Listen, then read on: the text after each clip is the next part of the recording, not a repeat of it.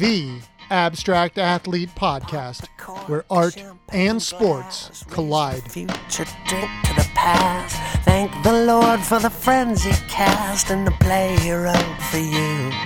And if you love the girl... Welcome, everyone! Thank you for listening to the Abstract Athlete Podcast. Always want to say thank you to our listeners and sponsors for all of your incredible support.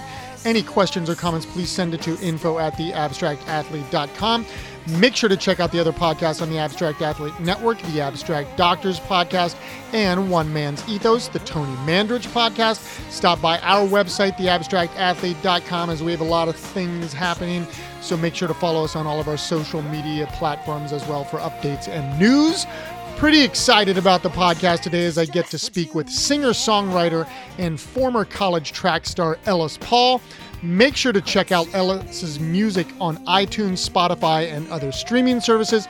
You can also find his music and other news on his website is ellispaul.com, and you can follow Ellis on Instagram and Twitter at ellispaulsongs.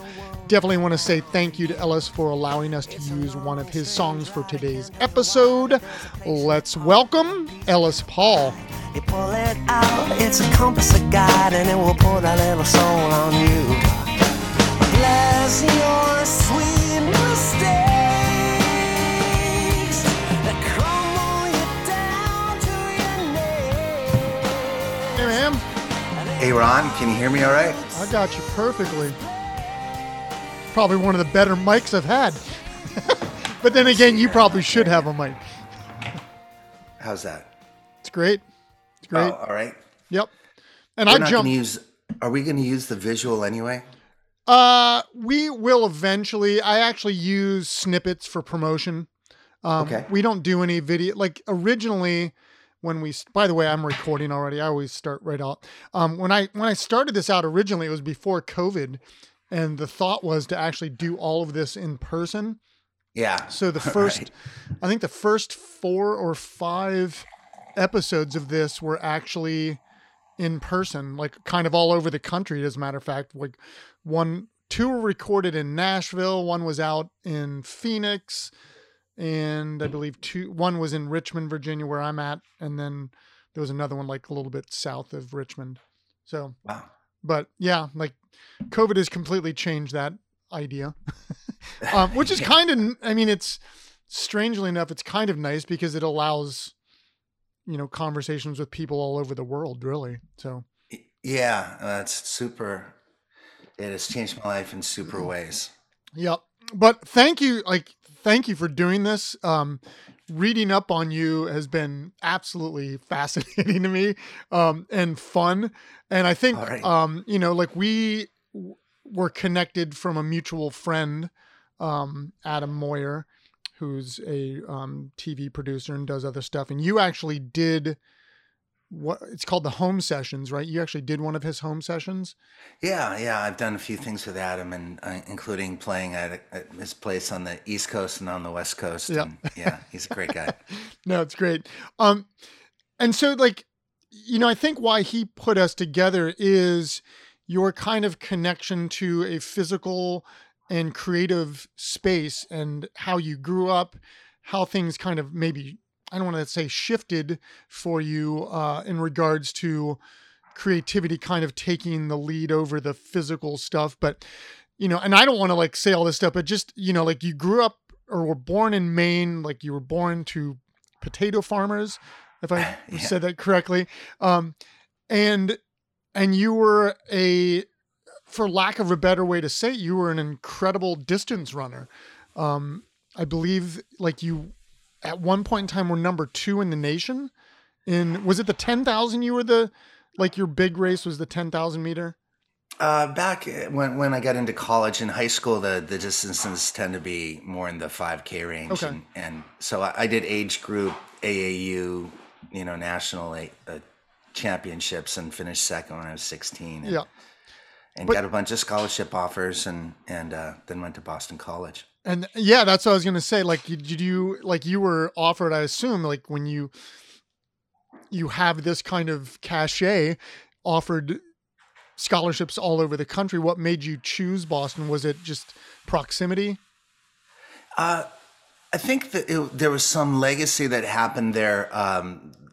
A girl that was in the next town over had won the state championship, and she had done all these age group national championships as well and done really well. Her name was Michelle Hallett, and she got recruited by BC, and then Jack McDonald, the coach of BC, came up to give some speech at one of these Friars clubs kind of things that happen. Like for some reason he hitchhiked up to Presque Isle, Maine, which is from Boston, and my dad took me to the speech, and then I got to meet Jack, and so there seemed to be some just sort of personal hand-to-hand handoffs that created that whole thing. So I want to get like into like your kind of running career, like kind of, I don't want to say it came to an end, but like things shifted in college in your junior year. Like you hurt your knee. And from what I read, a girlfriend gave you a guitar. Like that. I mean, but a girlfriend's sister. Okay. Yeah. A girlfriend's sister. I'm curious because there was one thing I read that I think it was pretty interesting, in regards to, and I'm a professor at VCU, and I talk to I work with a lot of student athletes, kind of mirroring what my business does, the abstract athlete, trying to get student athletes creative and understanding how good it is for our mental health, and physical exercise obviously is good for our mental health also. But when you get to a point, like for you, for instance, that you're, an acclaimed runner, like it becomes a job and you kind of lose that passion for it. And I'm curious, this is a weird roundabout way to get to a question or comment or something, that like, were you doing creative things before you were given that guitar, or like, because you said something, and again, something I read, that it said that your physical activities kind of ruined your creative outlets or something like that, which I understand. Like I played baseball at Ohio State, and it's like you have no time for anything. And what I'm trying to do with these classes is find that time for these student athletes to realize that whether it's playing music, whether it's writing poetry, whether it's painting, whatever your outlet is, it's like, it's a good thing to get into that habit. Yeah. In high school, I, one of the senior superlatives happened, and I think I was chosen to be the best artist in school, as well as being like the athlete in school, and to the chagrin of all the basketball players in my high school, because that was the big sport. And some cross country kid comes in and gets the big accolade at the end of the year. I was definitely fully showing creativity in high school, and doing writing and especially in writing and the arts. Anytime there was sort of like any competition in writing stuff, I'd be my class winner, and I was, for my grade level, was one of the better artists, but then running was sort of the passion and the thing that I got this greater attention for. And when I went to Boston College, I'm like, well, maybe what I'll do is I'll try and get a degree and become a sports medicine doctor and deal with athletic injuries for runners, and just kind of create some kind of profession around the sport while I'm trying to compete in the sport at the same time. And because, at that point you think the sky's the limit, like maybe I'll be an Olympic athlete, or, on some national team. And so I was building my whole life around the concept of being in the running community in some way, even, maybe even coaching or whatever.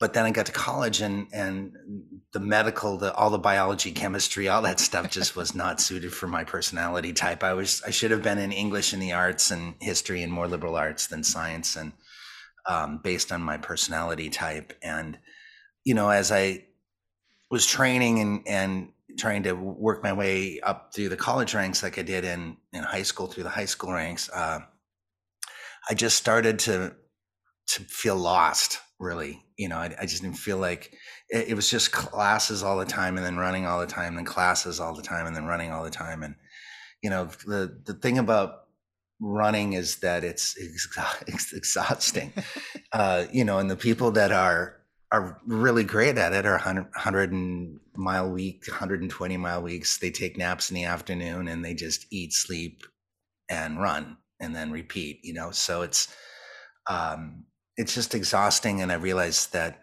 when I got injured, suddenly I had 6 months off and I started playing guitar and I felt more like myself again, I think. Yeah. And I love running though. I mean, it's still a huge passion for me. I'm not physically doing it so much these days, but daily I treat running like most baseball players and basketball players treat the stats. They're going to all the resources and seeing what's happening. And, I know things I shouldn't know about high school runners all the way up to masters runners, so I'm still a nerd of the sport and still love it. But you do still some of it running, like what? Yeah. Like, do you have like a physical outlet in some respects? Yeah, I do. I run until I get hurt, and then I take 6 months off, and then I run because my body isn't in the same place my brain is. For some reason, there's some detachment there, and I think that I'm 32 instead of in my 50s. And I do the same thing. I actually still run stairs every other day and sprints. Oh, do you really? I'm crazy. I'm nuts. Yeah.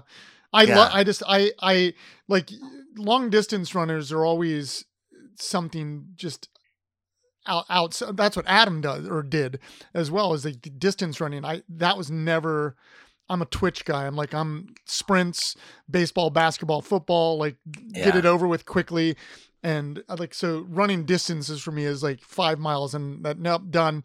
And, other people are like, and they just keep going. I was like, no. I know, it's funny. You can play basketball for like 3 hours and you're like, and you're probably running, 5 or 6 miles on the court if you do it.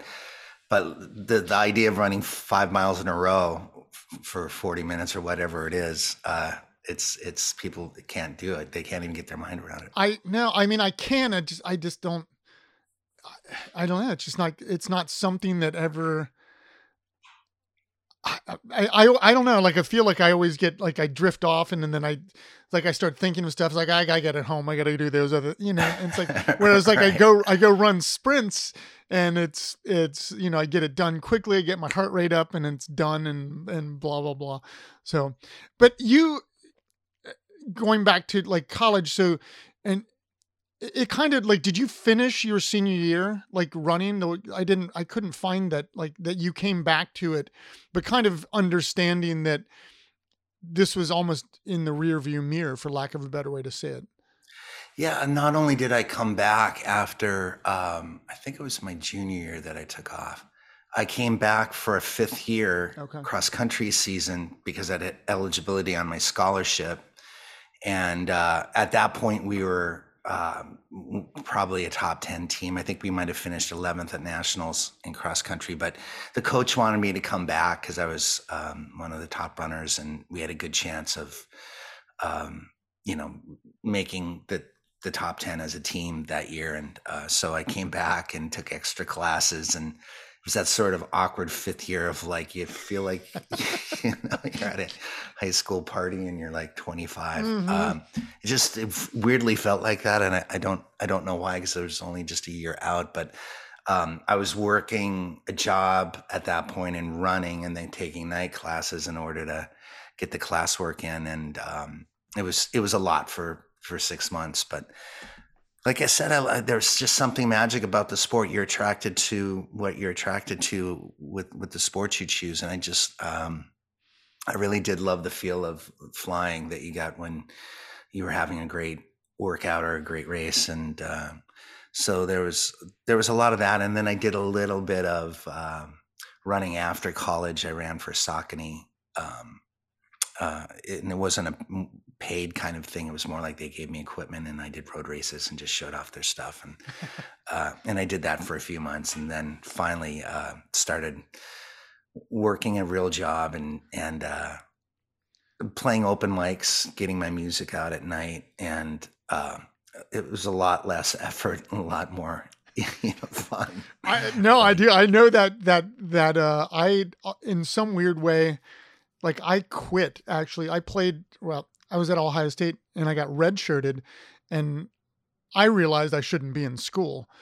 And then I quit school, and that's when I joined bands. I started like singing, or I've always, been a singer, but so I like kind of like you and that, oh, I love this. And then I mean, at that time I had shitty jobs just to pay the bills. And I eventually went back to school for art, which is what I probably should have done. Kind of like what you were saying earlier is like, it sounds stupid. I've said this on multiple podcasts. I don't think I knew that you could go to school for art in college. So I was like taking architecture classes, which I enjoy architecture, but I hate the anal, I'm more like, blah. The exacting of it is tough. And so it's just that feeling of being on stage, and it's like, I want to know that, like, that's something I think about as somebody that was an athlete, team sport predominantly, and somebody that's a painter and a singer. Do you have any kind of connection to that idea? Like, I don't want to say like the runner's high and like finding the flow, like when you're creating, like, do you have any connections to that? Do you know what I mean? Yeah, I mean, there are some performances, where you see like Jordan getting 60 points against the Celtics and he looks over at the scoring table. He's like, I don't know what's happening, but I just can't miss. I don't know why, but that, there are some nights on stage that are like that, especially when you're a one-man act. I'm a folk singer, so I'm frequently up there alone. But when you feel like you're elevating and you're kind of floating on stage and the audience is just responding to everything, so you do get in those zones. There really are so many correlations between, I call it the loneliness of the long distance runner and then the loneliness of the long driving folk singer. These like just going absolute 8 hours for one gig in Ohio and, making a couple grand maybe if you're lucky, and then scooting all the way back, and all the isolation time, and you're in your head all the time. And I've always had this mentality like, oh, the harder I work, the better I'll be, the better I'll do, which is, it's a great way to run yourself into a wall is what it is. And I think I probably did that with running too, is just like running in excess. And now I'm reading about how all these people are training, and they definitely train hard, but they make sure that they're not exceeding maximum heart rates and maximum lactate in their bloodstream. And they're measuring these things like mid-workout to make sure that they're not overdoing it, and so that their legs are fresher for the races, and they're getting the benefits of training without the burnout of training. So I'm trying to learn that in being a musician, is not to overdo it either, and just, but as a musician, you know this, how hard do we have to work to make decent livings, because it's not a well-paying. We didn't make a living. It was all about trying to make the living, which is it's hard. That's what it is. Yeah. Unless you're Mariah Carey and you're lucky enough to have, millions of dollars behind you and support and incredible talent as well. But what do you think about, like, I mean, that's the one thing that I think has been so interesting in music, and I definitely want to talk about your music career, but just to go off on this little tangent, like I actually, it's funny enough, I met my now business partner working in a record store back in Ohio 35 years ago or whatever. Record stores are pretty much gone. Music is completely different, like just in terms of distribution, in terms of, how we access it. I mean, is there anything that, like, do you have a love-hate relationship with it? Because to me, it's like the ability to get music out there is obviously so much easier, but it's also harder to find stuff. Well, it's easier I feel like, how do I say this? Remember the milkman days when you used to come to the door with the milk and he'd leave it on you?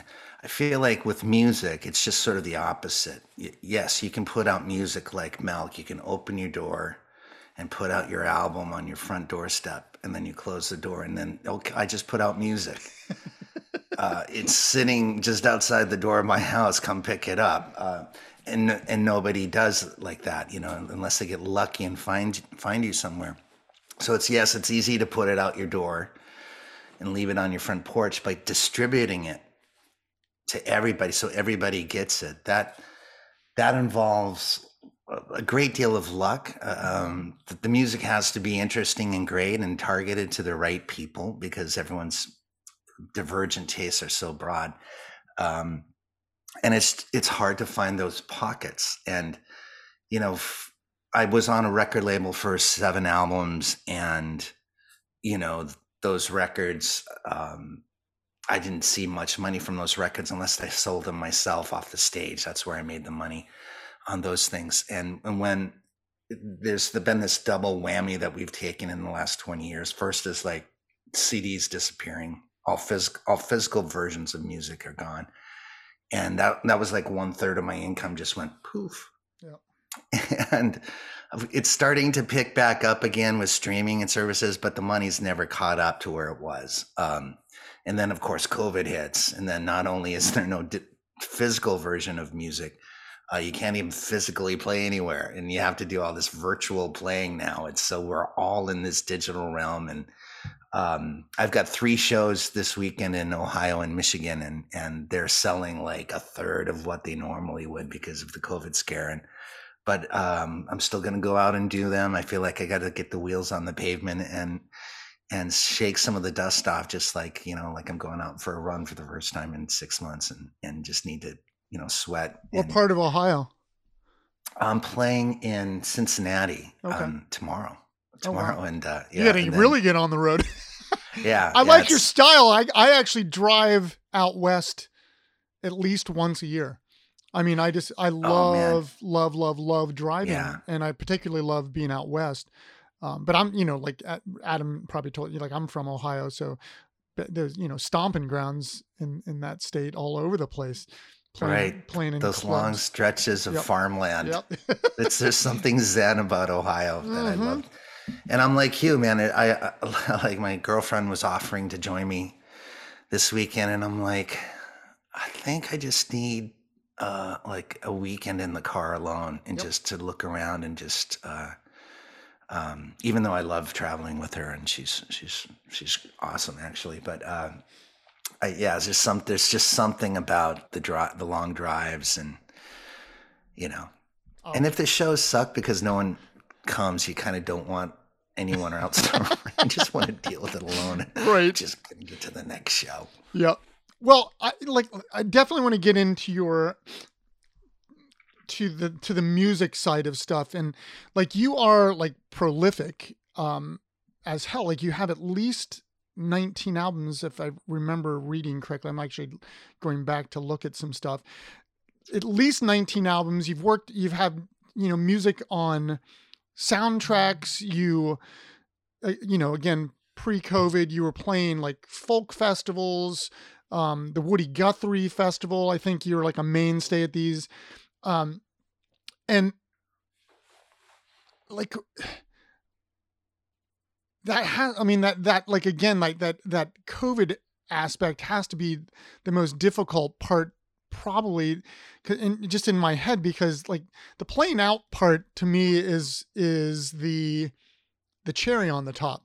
You know, like you do all this work, you find the, you know, like find the tunes, you record them, and then you go out. And so, like you said, just going out to these shows in Ohio and Michigan, it has to be, even though, you know, you never know what's going on in the world at this moment, but it has to be kind of gratifying to get back out there with that hope again that you're going to be, you know, going back to these, like the Newport Folk Festival and all, you know, all these major festivals and shows and stuff. Yeah, you hope that it's going to return to some kind of normalcy, but it's more surreal. It's kind of, you feel like you're playing out on the moon. It's like everyone's got masks on, and you know, there's all this griping when you're going out about the vaccination stuff, because most of the shows I'm playing, people have to show vaccination proof and keep social distancing away. And of course, there's a segment of the population that doesn't want to do any of that. So you get the haters on Facebook. Oh, you're just going out and you're just, you know, you're you're doing this and this, and so you know, the world is it's just strange out there. There's a weird thing in the ether, and even in the rooms, and when there's the problem of them being like at half capacity, so there's all the energy is a little flat. But there's also there's this suspicious kind of looking around, like, am I far enough away? Does this person have it? I don't know if I have it. And I smile and grin and do the show, and it's not like I'm not enjoying it. I am enjoying it. I don't want it to feel that way, but it's just not the same. It feels very alien, and like you're playing in a multiverse situation, and you're just stepping into this other universe that's sort of like your planet, but not quite your planet, and then you go home. And so, I've shifted. You know, I was doing 250 days on the road, you know, in the past, and that was sort of the bread and butter of my business. It was the engine of my business, and anything I did on top of that was sort of just to advertise that I'm on the road all the time. And now I think my business has made this sea change into, now I'm going to be here online doing live stream shows and doing my Patreon subscription channel and teaching and, you know, doing all the things I do online to make a living. And the road stuff is going to be just advertising for that. Right. And, but all that happened immediately, and it was scary. And, you know, in March 2020, on my calendar I did this long ride to New York City over 7 hours, and I lost like $40,000-$50,000 worth of shows and cancellations. I'm like, what am I going to do? So I just immediately came home, buckled in, and started live streaming shows. And I did a show last night. I did a birthday show. My birthday is actually tomorrow, but since I was on the road. Happy birthday. Thank you. Yeah. And so I just sat down in front of the cameras, invited a bunch of friends to join me on the live stream and from remote places. And it was great. We had a few hundred people tune in and made some money. And now my commute is just walking down the stairs into this room. I love that. You like when you graduated from BC, you did like you're a teacher, correct? You were, and you did some social work. Yeah, it was kind of a combination of casework and teaching. I worked at a school in Jamaica Plain in Boston for kids that had been kicked out of Boston public schools for behavior issues, and kids that were in the juvenile prison system that were coming back towards mainstream schools, and we caught those kids in both directions. So, you know, it involved like a lot of truancy and kids with criminal records, and you know, a lot of inner city kids that just were lost in the system and just needed more one-on-one. And I'd wake up at like 7 a.m. in a blue station wagon with a school bus sign on top, and I'd drive into the projects and bang on doors trying to get the kids to come out and get in the bus and take them to school. And then I was teaching vocational ed and things like that to them so they could fill out resumes, get jobs, and that kind of thing. But there was a lot of like, you know, we had a padded room, and if we had to restrain kids, we'd have case workers come in for behavioral issues and get them in a safe room and take care of them in there. And that was super high stress. And I did that for 2 or 3 years. And fortunately was playing music at night at various like nightclubs and just doing open mics and just trying to get my feet underneath me with that. And eventually there was so much stress in the job. I had a hard time with anxiety and waking up knowing that, because it's, you know, these kids were in trouble, a lot of them. And it made you in their circle of trouble. And you know, you had to deal with their parents and the truant officers and their jobs, if they had jobs. And, you know, because I had a caseload of maybe a dozen kids as well. And I love the work, and I love some of the kids I really connected to. And, but the stress from it just, you know, I just knew it wasn't me. And I had this carrot of music always floating in the background. And eventually I just went for the carrot and, you know, burned off all the plan Bs were destroyed at that point. How did you like thinking about like your growing up? Like, first of all, how did you get into distance running? I mean, is anybody in your family, you know, athletic in that way? And then also, like, maybe added on to this question is like, how did you get into folk music, for instance? I mean, was it really because you, like you said, you wrote, and I know I read something that you wrote poetry, and you like that idea of storytelling, and that kind of fits into that, the mold of folk music. Well, with running, this is the cool thing about running, because it's, you don't need a bat. There's no eye to hand coordination. So it's not like you're Steph Curry and you're spending, 300 hours a week shooting from your spots just endlessly as a kid. What happened, I think we had these presidential physical fitness tests. And so the athletes emerge from those tests. And I didn't do well on the pull-ups. I didn't do well on the sit-ups. I was maybe upper middle.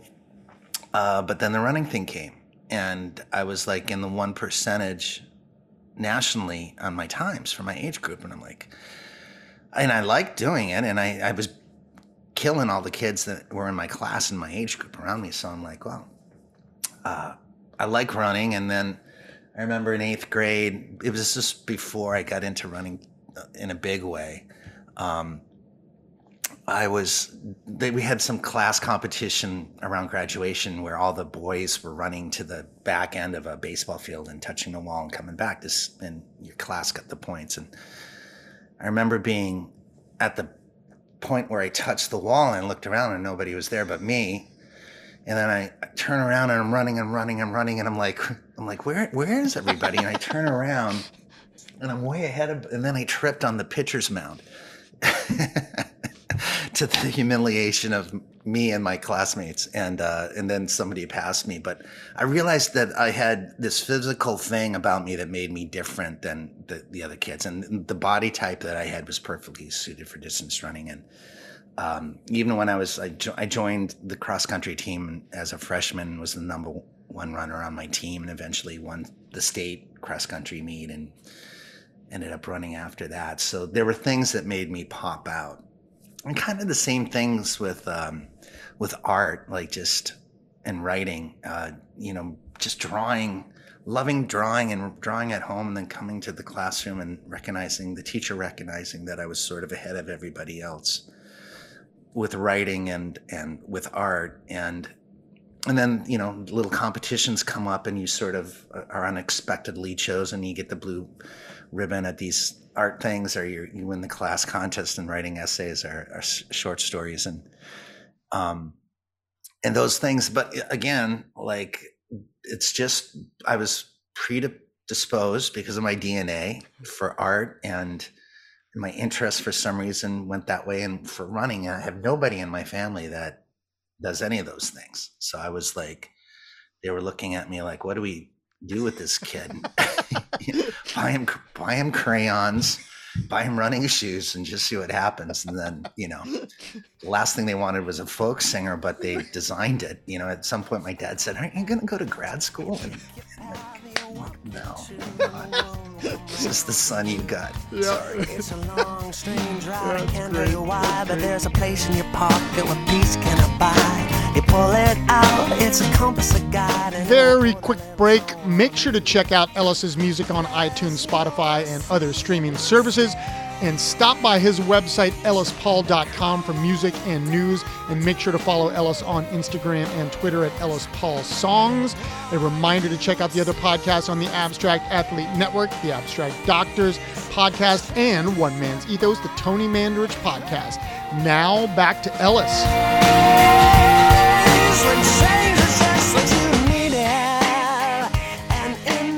I'm curious, how did you get hooked up with, because you've done, I don't know if you've done more than 3 movies or put music on soundtracks, but 3 of them with the Farley brothers. Yeah. How did you get hooked up? Because that's pretty killer. I mean, they're great filmmakers and, really, really well known. And particularly I think the what is it? Me, Myself, and Irene, is that the name? Irene. Mm-hmm. That's a cool soundtrack because the Foo Fighters are on there. Wilco. I mean, it's a great soundtrack to be involved in. Yeah, It's a funny thing about those guys because they're New England guys. They're from Rhode Island, so they they pull in like local comedians and actors into their movies, and they kind of do well for the circle of folks that are from that region of the country. And I was up in Boston, and like many connections, and I tell this to the folks who are coming up in the music industry, because I do a lot of mentoring with people that want the kind of life that I have. And I tell them, the people that you make as friends are your most important business contacts, but you shouldn't make friends for the purpose of business, because then that's not a true friendship. But when you have a real friendship, and people admire what you do, they give you favors. And this came through my manager in I guess in the 80s and 90s. He and the Fairley brothers lived on Martha's Vineyard together, and they drank and smoked pot and chased girls and went to musics together. And it was before they had a big movie career. And then they ended up moving out to California. And 20 years later, they were like, send us the music that you're managing. We want to hear your acts. And they sent my stuff, my manager sent my stuff to them, and they love what I do. And they did everything they could to break that song, and put it in the movie 4 times, and it's over the end credits in the last scene, and happens 3 other times in the movie. And they're just very, very good to me, and not just me, but to a lot of indie artists and indie actors and comedians. They just treat us well. They're kind of like family builders, and so that's how that movie happened. Yeah. And those personal connections, almost all the great breaks that I've had have been through people that I have some personal connection with, who are higher up the ladder, and they just reach down and they pull you up and say, hey, we're going to make you part of what we do. And that's how it's supposed to be too. You got to avoid all those cold calls, and that 1 in 1,000 call that you make comes through. It's just, who has the time for that? Have you ever, thinking about them moving out to LA, like, has there ever been any thought for you to move to a different area? Like, I don't want to say for the career, but like Boston is, East Coast is a good place for folk music. It is. And had I wanted to be a commercial artist, and I do want to be a commercial artist, in a sense, I want to make $1 million a week doing this. That'd be great. Don't get me wrong. Right.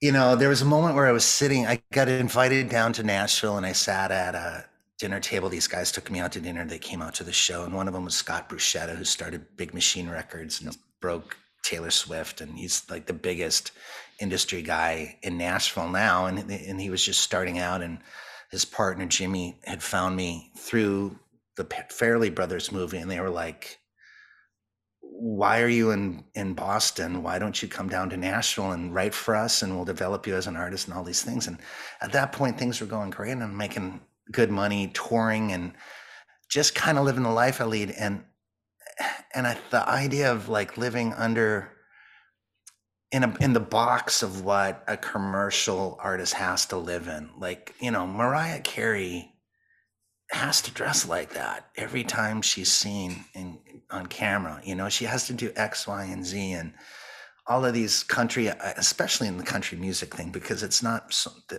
most country artists are they're pretty exceptional actors who are playing a role and wearing a hat and trying to create this sort of country myth of themselves, and just trying so hard to be cool, and which of course happens in rock and all that stuff.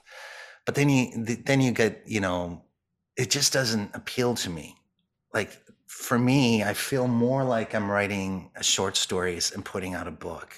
Mm-hmm. And these short stories are very visual, and it's going to appeal to a decent number of people who love books and movies, and the same kind of people that I am.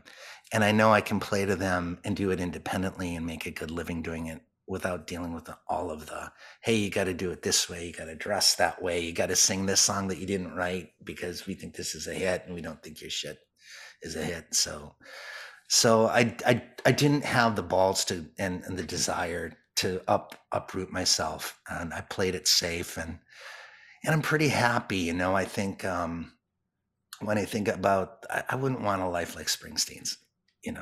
even though he's an incredible writer and pretty much, I think, plays it the way I'd want to if I had that kind of life, you still got like 100 people that you got to take care of all the time. And that's got to be tough. And a distraction. And so I kind of like that this is just me sitting down and coming up with the guitar parts and the stories and going out on the road without an entourage and without the pressure of financially taking care of all those folks. And it just works. Yeah, no, that's why I was actually thinking of Nashville, like as a landing spot, if that was, and you just kind of covered exactly what I was wondering, like the why. And I don't think you played it safe.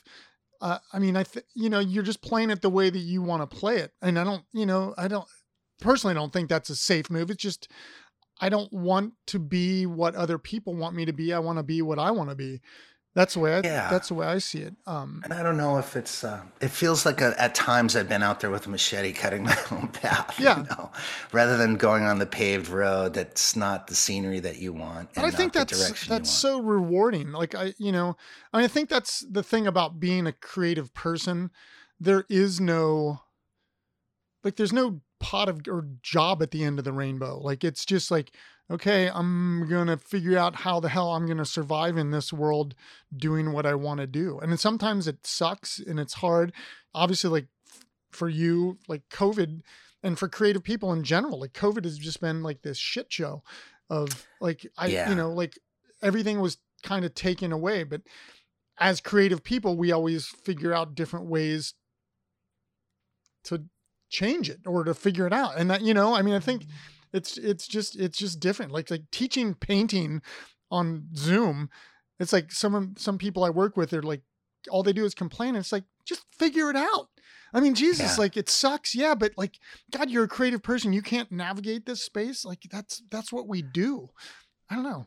Right. And I think again, it's like, there are options online. Yep. And some of it is like, and you got to pick and choose what you like. Like the part of my job, of course, is to sell my own self and my own songs online. But I also have this incredible love and respect for musicians and songwriters. So my new job online part-time is to introduce my crowd to up and coming, or maybe people that they haven't heard before. Interview those people, kind of like what you're doing. I have a little bit of a interview show online, and it happens every Friday night. What's it called? It's Ellis Paul's Traveling Medicine Show. Oh, that's okay. That's what I think I saw that listed. Yeah, and so it's more of a like history and introduction to another artist. So we pick a theme. It might be, okay, we're going to do songs about New York this Friday. And so I'll do a Sinatra song. I'll do, a Springsteen song. Like I'll find a bunch of songs that mention New York, and I'll talk about, who wrote them, why they were written, any backstory that's interesting, where did they fall in the charts. And then I'll bring in this special guest, and they might have one song about New York, but that'll be sort of the guise of getting them on the program. And then we'll do an interview then, and people will figure out who they are and what their thing is and get to hear them play. And then, and I love that, because it's like, are you a fan of the sport? Are you a fan of the art? Then celebrate it. It doesn't have to be about you. Teaching can be a slog, I guess, because you're not feeling like you're getting interaction with people. And a lot of this is just playing to a camera rather than playing to an audience. And there's a little bit of magic in order to transcend that. It's not easy, but I'm pretty comfortable on camera, pretty comfortable talking, and I imagine the audience there in a way that's pretty satisfying. It's not as satisfying as hearing applause and laughter, but I can imagine people listening right now, and it's making me 10% smarter and 15% better looking. So, all the things that walking on stage does. Yep. It does to me online. There's like, that's what that thing I was talking about earlier about that, like the difference and similarities between like being a runner and being a singer. For me, like being a baseball player, being a visual artist, and being a singer. It's like my band once, played opened up for the Misfits and Megadeth. at a show Wow. and it was like, 10,000 people. And, we played in front of different crowds of thousands different time. But when you walk out on stage and there's 10,000 people, it's just like a sea. And it's like, whoa, like this is a whole different experience. But it's like, it's not, because once you start playing, there can be 2 people, there can be 10,000. For me, it's just like you just disappear in the moment. And it's just, there's something magical about that being on stage feeling, I guess is the best way to say it. Yeah, it's pretty druggy in a way. I mean, I'm sure your serotonin levels are boosting and I have a little bit of stage fright. So the first 4 songs or so are like abject terror. And then you get comfortable and you feel like you've conquered it, and then you own it. And then by the time you get off, you're like, can I get back on? When's the next time? Yep. Can we do another set? Yeah, exactly. So it's like, it's a beautiful thing, I think. And the same thing when you're on the starting line of a race and you feel like, I got to get the first 5 minutes out of the way because my heart is beating here. And once I find my rhythm and groove, I'm in. So there's, I don't know how baseball was for you, but there's so many, very similar kind of situations between running and being a solo singer-songwriter that's, and hard work is the overarching umbrella that you have to work your ass off in order to have success. But you got to do it smart, because there are a lot of musicians that burn out. Oh yeah. Yep. Who are some of the, like, I want to say, like, who you look up to? I guess, like, I don't, maybe mentor, but maybe just like heroes of yours. And it can be musicians, it can be athletes, it can be whoever, like people that like maybe influenced you in a grander scheme. I mean, it can be a scientist. I don't care. With musicians, I tend to love people that paint incredible pictures and do it in an acoustic way, so that you can picture them in a room creating the magic that you're hearing on the record, even though there might be a band there. So, I mean, I think Taylor Swift is a pretty extraordinary pop songwriter, but there's a lot of bells and whistles there in pop production, and it's overwhelming. So it's not the kind of thing I put on in the back when I'm doing the dishes, even though sometimes when that stuff comes on, I love it. But to me, it's like, what can you do vocally and then with the guitar to take me to another universe, like into a story where I forget my story, and I'm just like, I'm like witnessing your story. And the people that do that best are, Bob Dylan, Joni Mitchell. Neil Young does it for me, not so much lyrically, because he's not a narrative songwriter like that. He writes and you're like, what the fuck does that, I don't understand what that means, but it's so beautiful. I'm just going to make up whatever my own meaning is. And so sometimes sonically someone can take me there like he does. James Taylor, incredible guitarist, Paul Simon, a lot of the artists from the early 70s, stuff I grew up with when I was a kid, still is my favorite thing. And I love great guitar playing. Elton John in the early days, Rod Stewart in his early days. And then on the running side, Sebastian Coe is my number one dude. He was, super, super fast from 400 to, 5 kilometers and beyond. He didn't race often beyond on that distance, but he was just this little scrappy 5'7", 125 pound white kid from England, and who could run a 46 quarter and a 347 mile, so he did it with style, and he was kind of sharp in a way, like just his presentation was serious and a little bit academic, and then he ended up landing the lead bureaucratic spot to bring the London Olympics to London in 2012. So he ended up being, in Parliament, and then eventually now he's leading the IAAF, the International Athletics Association Federation, and he's the president of that. So he's just a smart guy. And Craig Virgin, who I got to meet was an American world cross country champion and had the 2-mile high school record for like 30 years. He came out to a show of mine just a couple of years ago, and I got to meet him. It was just a big thrill. Did he know you were a runner? Yeah, we had a mutual friend who brought him out to the show. And so we got to hang after the show and just, I think we got a beer at the venue and just, I mean, this is one of those things when you're a big fan of the sport, you know what the stats are, you know, you ran an 8:42 mile and you're like, hey, I don't want to be weird or anything, but I know everything about you. He's probably going to say the same thing about you. Well, yeah, there are some people the same way. Yeah. But I mean, who's your favorite baseball player? If you had to pick one guy, who would it be? I think my back in the day hero, I mean, growing up, like I loved Darryl Strawberry. Like I just thought, Willie Mays, because I was a center fielder. I mean, I obviously never got to see him play live, but I think him. And then I actually got to play against Ken Griffey Jr. and just seeing what he was just, you know, it was just different level stuff. Like you can see, it's harder in creativity, I think, to see those things in athletics. Like you can just see and I had the opportunity to get drafted out of high school. Like I was a good baseball player. Yeah. And I mean, I was a good athlete. I mean, you know, I played quarterback. I was 5'10". I could dunk a basketball and, and so I'm still athletic. Like I have that, I take my discipline as an athlete to my creativity. Like I'm in my artist studio every day. I don't play in any instruments. Like I can fiddle on guitar a little bit, but I write music on GarageBand because in my head, someday I can, you know, my other musician friends, I've been giving them to them. They could like readjust things, or like if we ever want to record, I got like 30 songs written on GarageBand.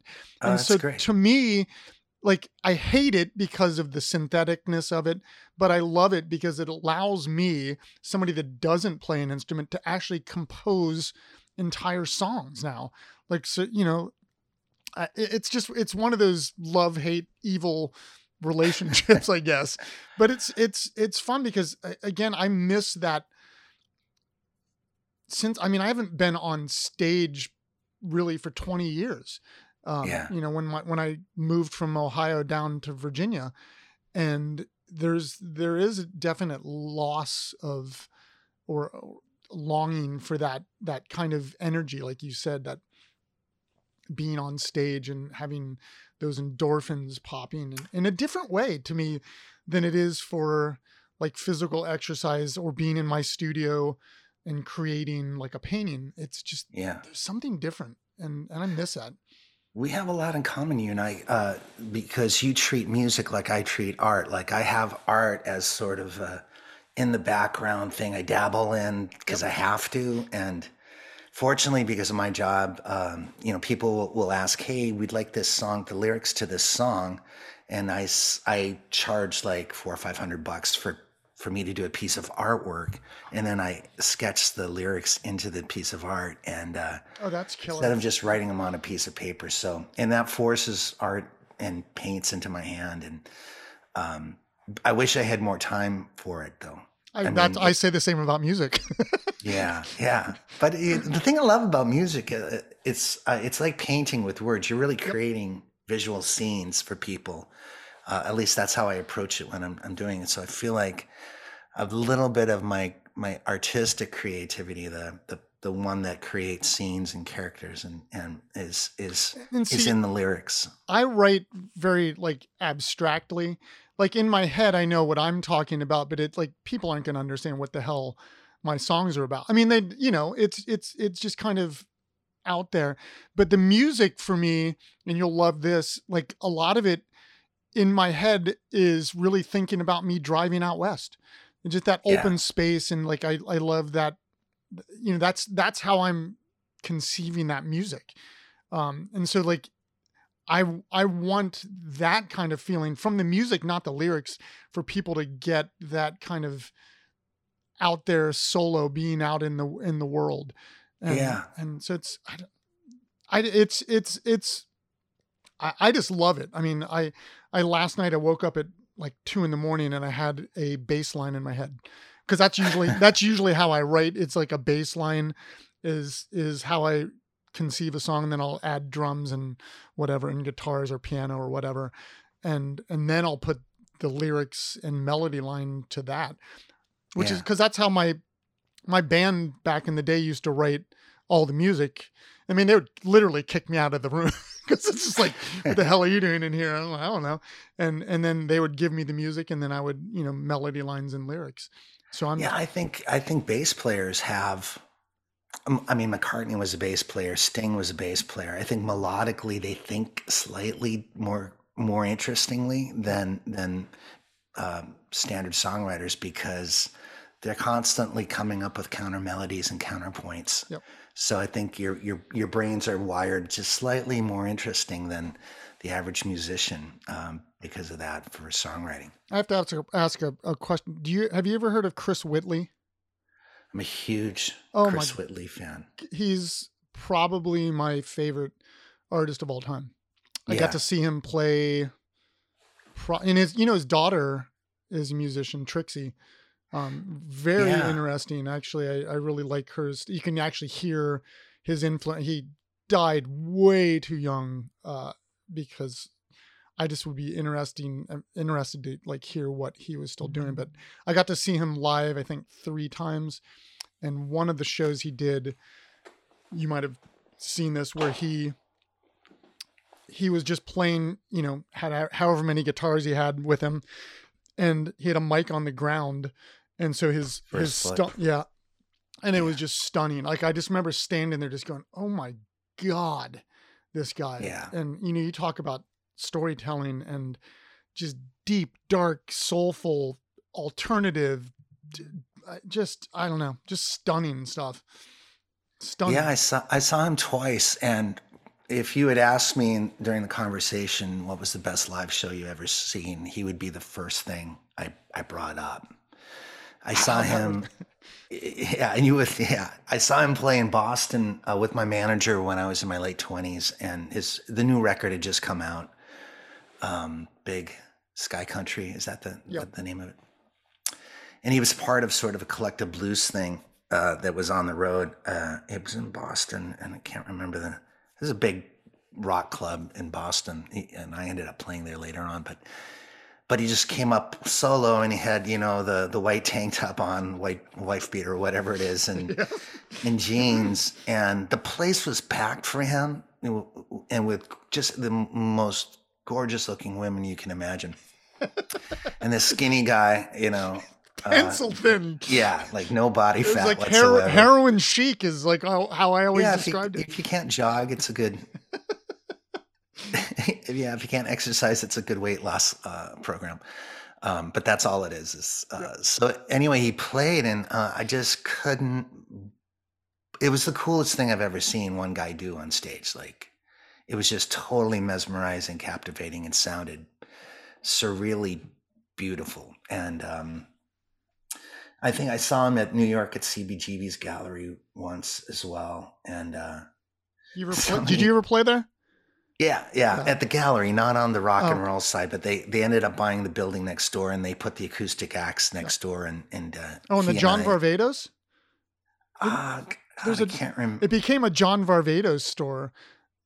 We actually played in the mains, or the rock space a couple of times, and did you ever have those feelings like you're probably way past this because you're an accomplished musician, but I would get these feelings sometimes when we would play certain places, like, oh my God, blah, blah, like Blondie was on this stage, it's like that, like the history of a space.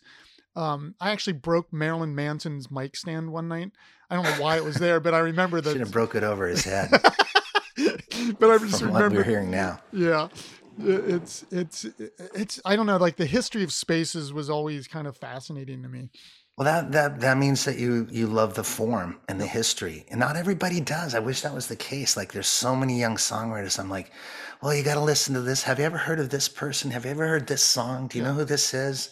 And especially with folk music, because it's a wide genre. So you get people that really want to be pop singer-songwriters in it, and who don't care about, and I'm not talking, they don't know who Pete Seeger is. They don't know who all the cronies outside of Dylan. They don't know, they know a couple Dylan records and they think they know Dylan. And for me, it's like, for example, like playing the Newport Folk Festival, and you're walking around and you're like, I know exactly where I am. I know the photograph. I'm standing on the very same stage that, X, Y, or Z was in 1967. And, like, this is incredible. And when I go out to the Woody Guthrie Festival, and it's like I'm in his hometown.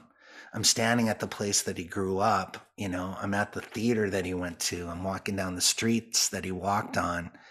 And that's all of that stuff is, I don't know, when you get into that rabbit hole of it, it becomes much bigger than you. It becomes, you recognize that you're a very tiny link in a chain, but you're in that chain, the same chain that those people were in.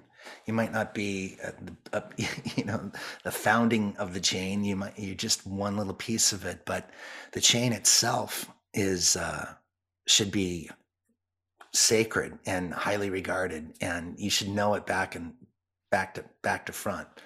And the people that end up doing that, who end up knowing it, end up being the best artists, because the more you absorb, the more parts of the DNA of those other artists get into your music, into your art, into, you want to know Van Gogh, but there's a lot of other people happening. There's Pissarro and all these other folks, and knowing their history, knowing that Van Gogh was doing pointillism. He was doing those little dot drawings. He was dabbling in so many of things before he found his own voice and style. Same thing with Picasso. He tried to know that these people walked this path in this way and were inspired by this and all these other people, and exploring who those people were. All of that enriches your life and enriches your art. So yeah, it's pretty exciting to go to those places. And you just said something that made me think, who is like some newer artists that you are interested in, like that, like maybe even through the show that you're, the medicine show, like that you find that are like traveling that path that you would like recommend? One of my favorite songwriters is a woman named Anja Duvakot. It's Antje, Anja Duvakot. And I think she might be an equivalent to Joni Mitchell lyrically. Like, she's just really powerful use of metaphor and beautiful voice. And there's a guy named Sam Baker down in Texas, and Sam is I think I've heard of Sam Baker, actually. Yeah, he's been on NPR. He's been on All Things Considered, shows like that. Terry Gross. He's like a modern day John Prine. He's probably in his 60s now, but he's one of my favorite songwriters. And there's a guy up in New England called Mark Orelli, who's got a beautiful voice and a way around a melody and a storyline, and folks like that fall into just weaving pictures. And Sam sings like a door hinge. There's nothing incredible about his voice, but he's found a way to partner lyric and the voice that he has and the sparseness of the music in a way that just sucks you in, and just like John Prine did. So yeah, those people that can just sit in a room and just completely blow you away. That's kind of the stuff I love. Yeah. Well, I think that that's a great place to end. I love that Adam put us to, first of all, is it okay? I always put music to the podcast. Oh, sure. Is it okay to use one of your songs? Like, cause I think that would be really cool. But I think I'm really glad that Adam put us together, because I do, there is a lot of similarities in like our paths in different ways, obviously, but there's major overlaps in kind of how we think and what we do. And I love finding another Chris Whitley fan. I'll have to see if I can find it, but I had, from working at a record store, I got this promo thing. I don't think it was ever released, of him in his living room. And Yeah. if I can find it, I'll burn it and send you the files, because it's just like him playing. I mean, some of the stuff from Big Sky Country, I believe. I've got somewhere same thing, but okay, it's probably like 4 moves ago. But I don't know if it's the same record. But I had someone give me like a collection of 3 CDs of like rarities that were recorded just him alone somewhere. Yeah. It might be the same thing, but it might not be. But I'll look around and see if I can find it. We'll do a little exchange program. Yeah. And after we get off here, I'm going to send you a song I actually recorded with one of my guitar friends. Played guitar on it, but everything else is GarageBand, and we actually took it to a studio and mixed it down. So I'll send that to you, just like so you can hear it. But I just look forward to like staying in touch, because again, I just love hearing. I think again, in the similarity vein, that we kind of think alike in different. I mean, it's in different ways, but there's like total overlap, and I just enjoy having these conversations with, because for me it's just like fun to like hear other ways that people navigate their creative space and how they think and stuff, and just gravitating a lot towards like what you were saying. It's just fun.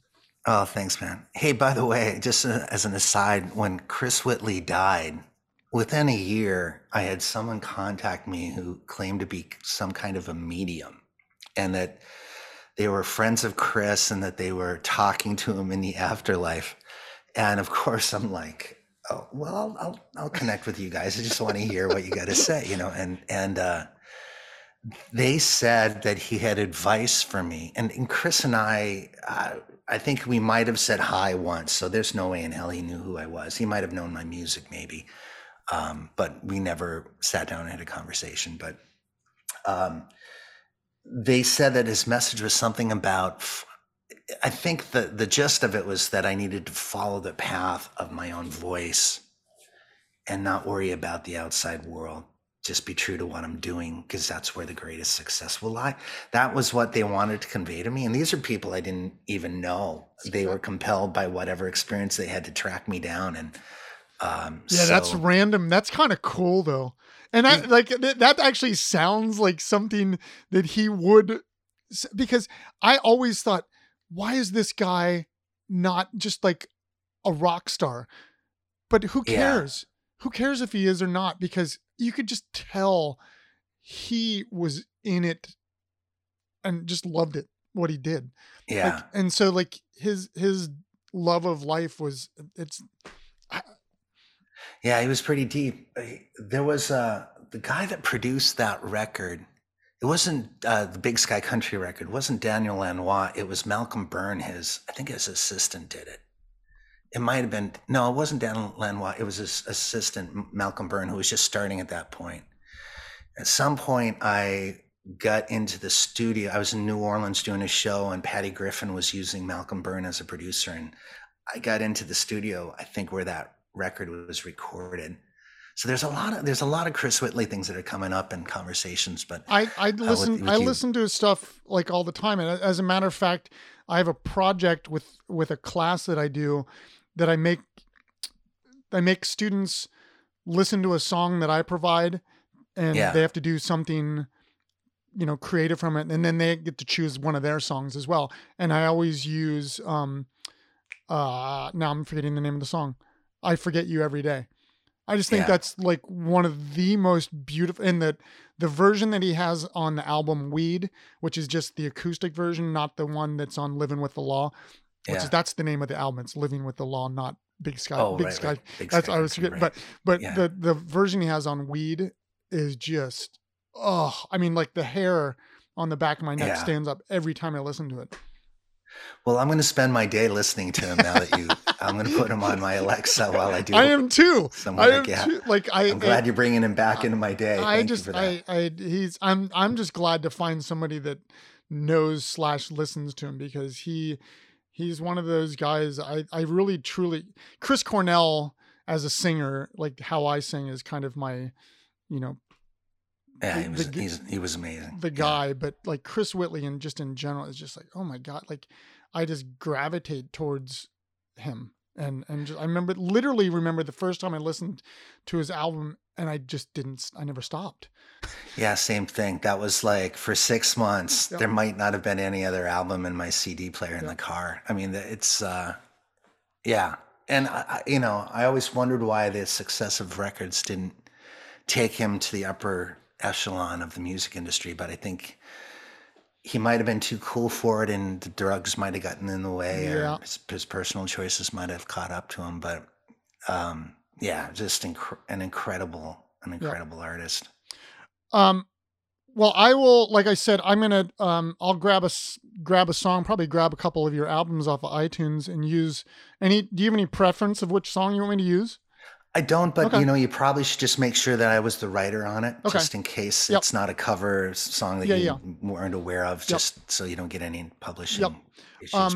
And this will probably be out in a couple weeks. I'm just getting ready to kick off season 6 of our podcast, and I'll send you all the promo. Like, I clip out images from this, and I'll also like clip out a couple videos and put them on social media and stuff. And I've been thinking of doing a podcast of the Traveling Medicine Show, and then doing like song analysis of songs as part of it. I like, think that be an interview part, and then just me, like I'll take a Chris Whitley song and say, let me tell you why this is so great, and talk about the things I love about it.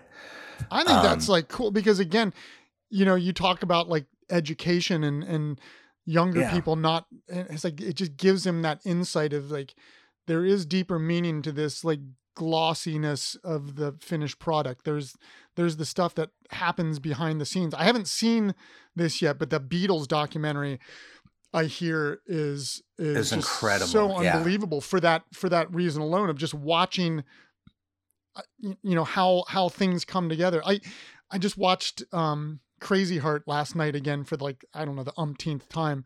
That was too close to home. I think watch that twice. I think that there's something really interesting about how that movie is. Like, it hits home to me, and different musically, obviously, but just some of those things of like, whoa, it's just an intense. I love that movie. I like Ryan Bingham as well, and obviously, Jeff Bridges is the dude. So yeah, literally. Well, dude, but like I said, I look forward to staying in touch. Like, maybe, if me, you, and Adam are ever in the same town, we can hook up and grab a beer. And when I'm about to launch this podcast, I'll give you a call, just to get some pointers. And I'll promote it for you on our end, because again, every time I have somebody on our podcast, like, I try to like push their stuff out in the world as much as I can. One thing that is a challenge with it is when you're doing songs, there's publishing issues, and I don't know how to get around that. We're still trying to figure all that out, but I could do it on Spotify, I hear, because they've already got all the arrangements with all the publishers for. And even if it's an educational version of it, you're likely going to run into some legal problems, because people are assholes. But I know. But feel free to use my music however you like. Cool. Awesome. Well, thanks, man. I really, truly appreciate it. This was a blast of a conversation. Because likewise. It's just always fun to talk. For me, it's always fun to talk music. It's just fun reading about you, because again, like, I just think there's a lot of overlap to you and kind of what my business partner and I are trying to bring about. We're all creative beings, and all of us have physical things, at least from our past, in different layers or whatever. So it's cool. All right, brother. Well, have a great day, man. Thank you, man. Keep in touch. And I'm going to text you my song right now. So. All right. We'll give it a listen. All right, later.